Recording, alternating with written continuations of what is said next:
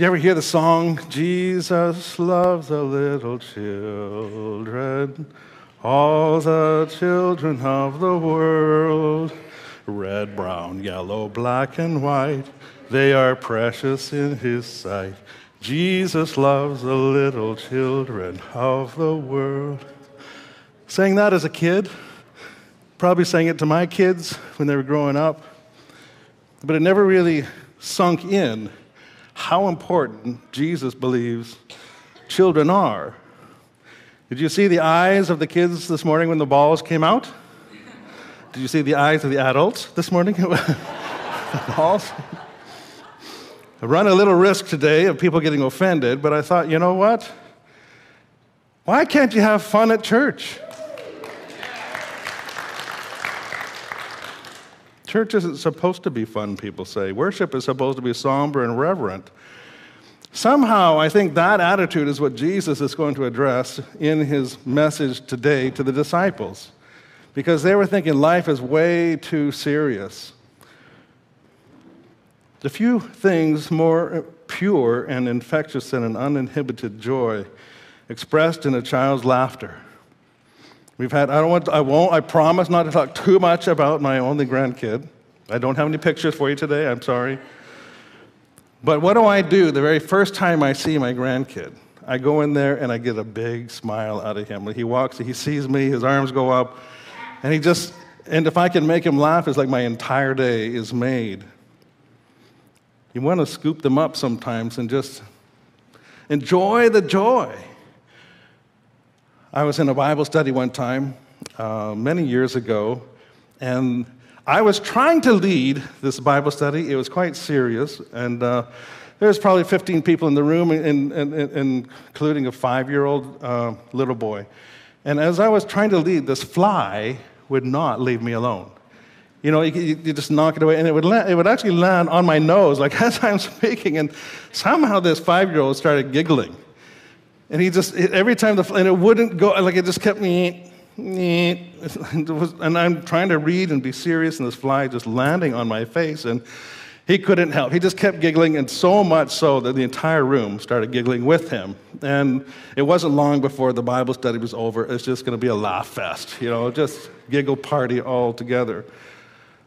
On the other hand, I don't know about you, but when you see a heartbroken sobbing of a child, it breaks your heart. It's like you want to pick them up and console them and comfort them and make it all better. Something about kids, the simplicity, just how they're so trusting and loving, how they believe that you're going to be there, how you're going to take care of them. There's something about kids, and in Luke chapter 18, verse 15, Jesus continues on his journey towards Jerusalem, and he has a very important lesson for his disciples. One day, some parents brought their little children to Jesus so he could touch and bless them. But when the disciples saw this, they scolded the parents for bothering him. Then Jesus calls for the children and said to the disciples, "Let the children come to me. Don't stop them, for the kingdom of God belongs to those who are like these children. I tell you the truth, anyone who doesn't receive the kingdom of God like a child will never enter it." Gospel writer Mark adds this line, Mark 10:16, "And he took them up in his arms, put his hands on them, and he blessed them." So on this particular day, Jesus, on his journey to Jerusalem with the disciples, he and his students were apparently just hanging around, and people saw them and identified them. This is the miracle worker. This is the guy they're talking about. This is the famous Jesus we've heard stories about. And so they started gathering around him, and it says parents started bringing their little kids to Jesus for a blessing, that he might put his hands on them and pray. For some reason, this bothered disciples. They found this offensive. It found it kind of belittling, I think. Why are you bothering the Messiah?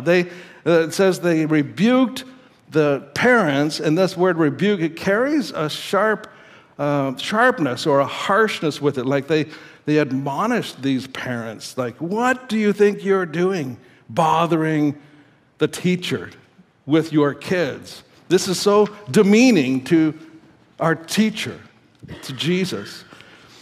I don't know if you've noticed in the Bible, but many times, particularly in the gospel, when it talks about the life and the journey of Jesus, there's many times where his students try to manage him and make decisions on his behalf without actually consulting with him. Each time Jesus rebuked them and actually does the opposite from what they decided among themselves. Here again, when they're rebuking the parents and scolding the parents from bringing their children, Jesus once again turns around and he rebukes the disciples. He says, what do you think you're doing? When he talks to the disciples, actually it's a positive and a negative command at the same time. He's saying, let the children come to me and don't stop them from coming to me at the same time. It's like, if you didn't get it the first time, let me say it a different way. Stop stopping the kids from coming to me. To Jesus, people were always the priority. Wasn't the program, wasn't the journey, wasn't the religious activity. People always got his attention. Some cultures have a different kind of view of kids. Some cultures want them to be seen and not heard. Some cultures don't even want them to be seen.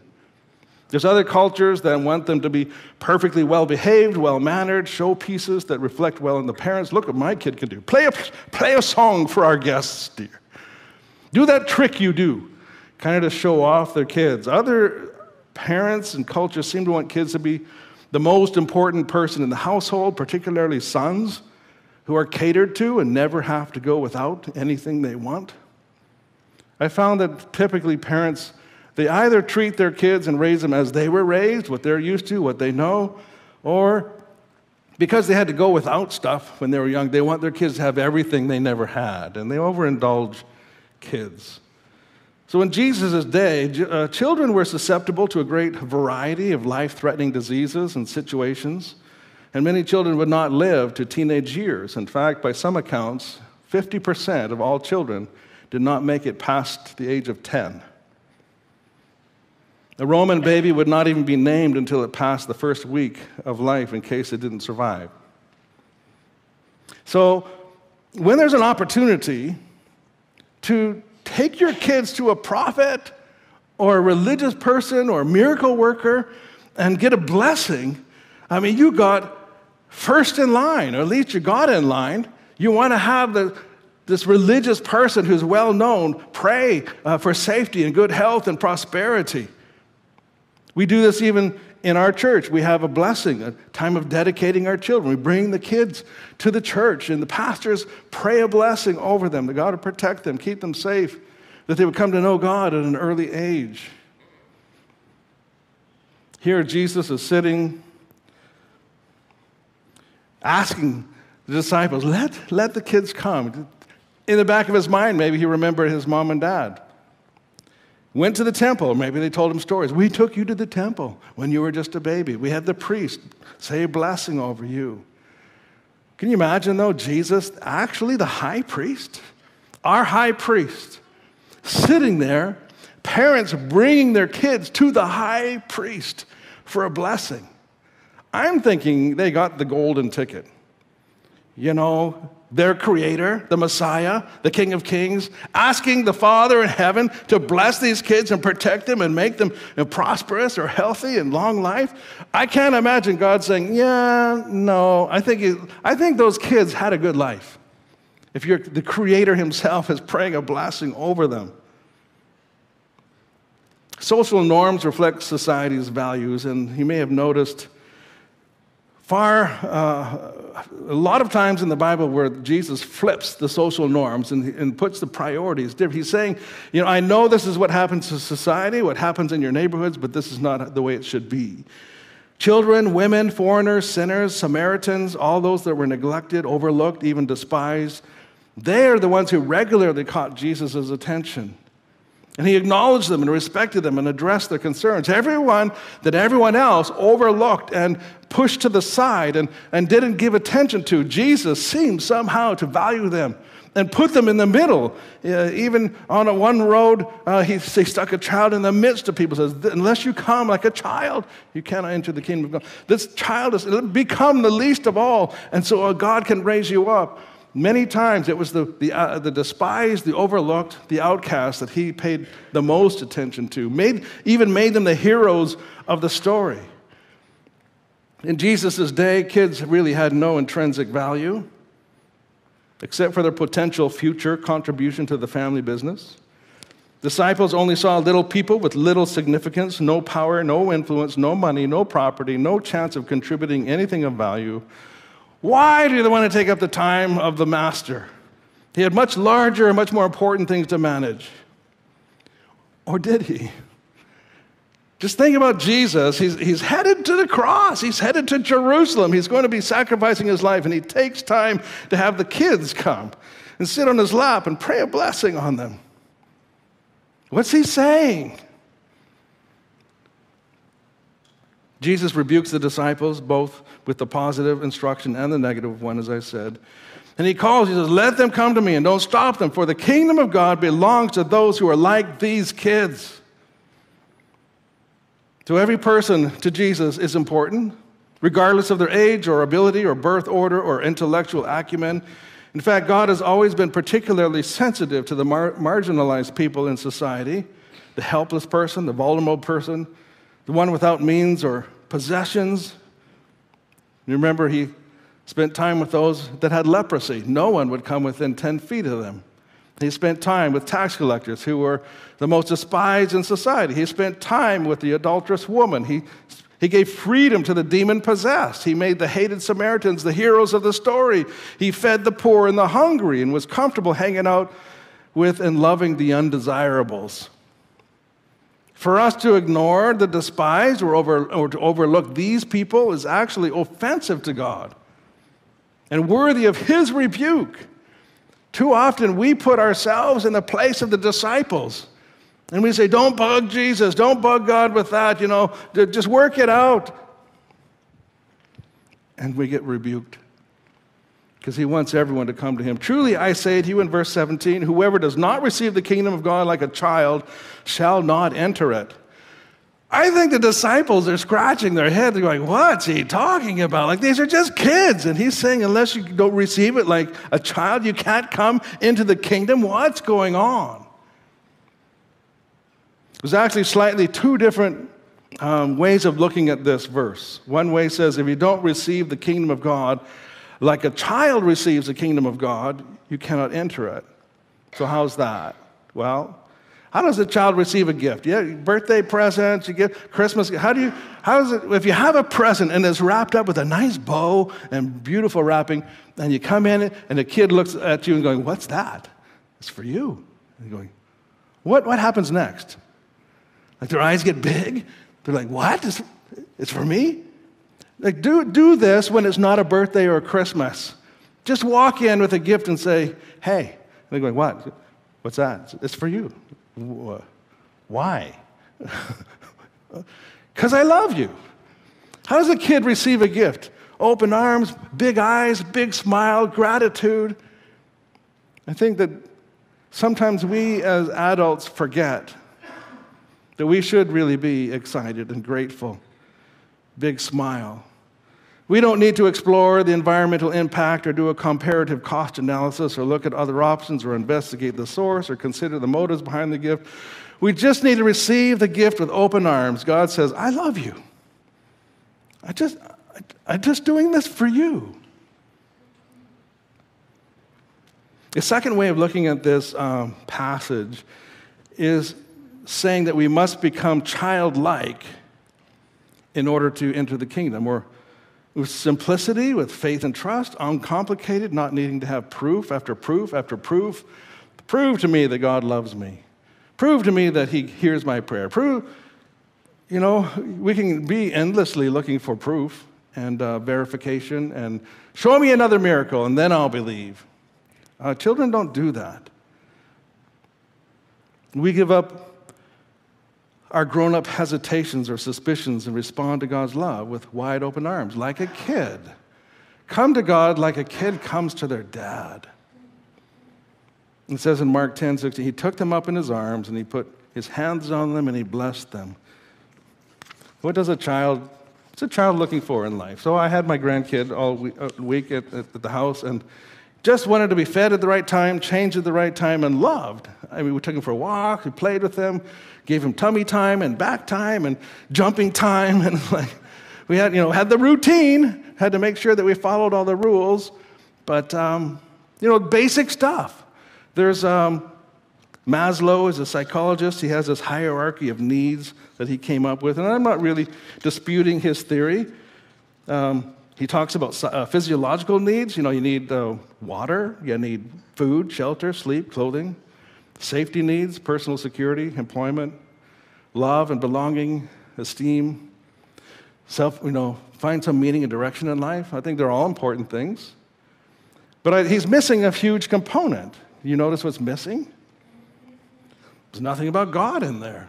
There's nothing about spirituality. So I think if I was to rewrite this, I would put it this way. I would say that first of all, we have spiritual needs. We need to connect with our Creator. We need to be assured that we have a place in heaven one day, that we are not just going to live for this world, but we have a place in eternity. Second, I would add to that the physical needs and food, safety, shelter. Add to that, I would add emotional needs. You need to be loved. You need grace and forgiveness and support and encouragement. It's really hard to make it without someone else in your corner, encouraging you, giving you advice, loving you, forgiving you. I'd add to that social needs. We need community. We need a church, family. We need neighbors. We need coaches. We need people that will invest in us and let us figure out what's right, how to get along with people. To that, I'd say we need purpose and identity. We need direction. We need to make a difference and a contribution. We need to have meaning in our life. And with all of that, it begins and ends with Christ. I mean, He's the foundation of everything that we get and everything that God has to offer. We have a Creator that we start with, and we have a Lord we're going to end with in His presence. Every aspect that we have, and when Maslow left off, is we do need to connect with God Himself. He's the one that actually gives us meaning and purpose and direction and fulfills our needs as people. F.B. Meyer says this: we think that children must grow up and become like us.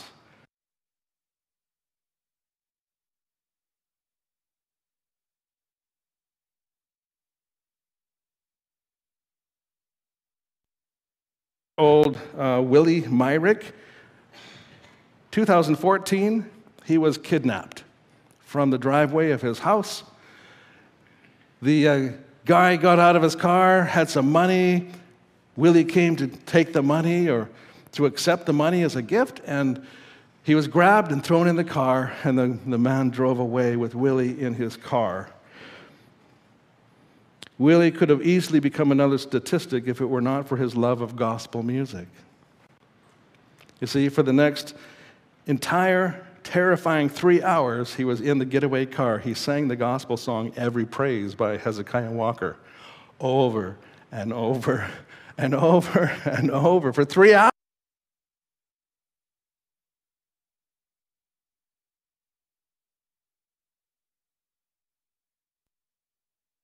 He was cursing at him and swearing at him, saying, shut up, stop singing that song, you're driving me nuts. And he refused to stop singing the song. The kidnapper pulls the car over, shouts him out, and says, get along and don't tell anybody about this.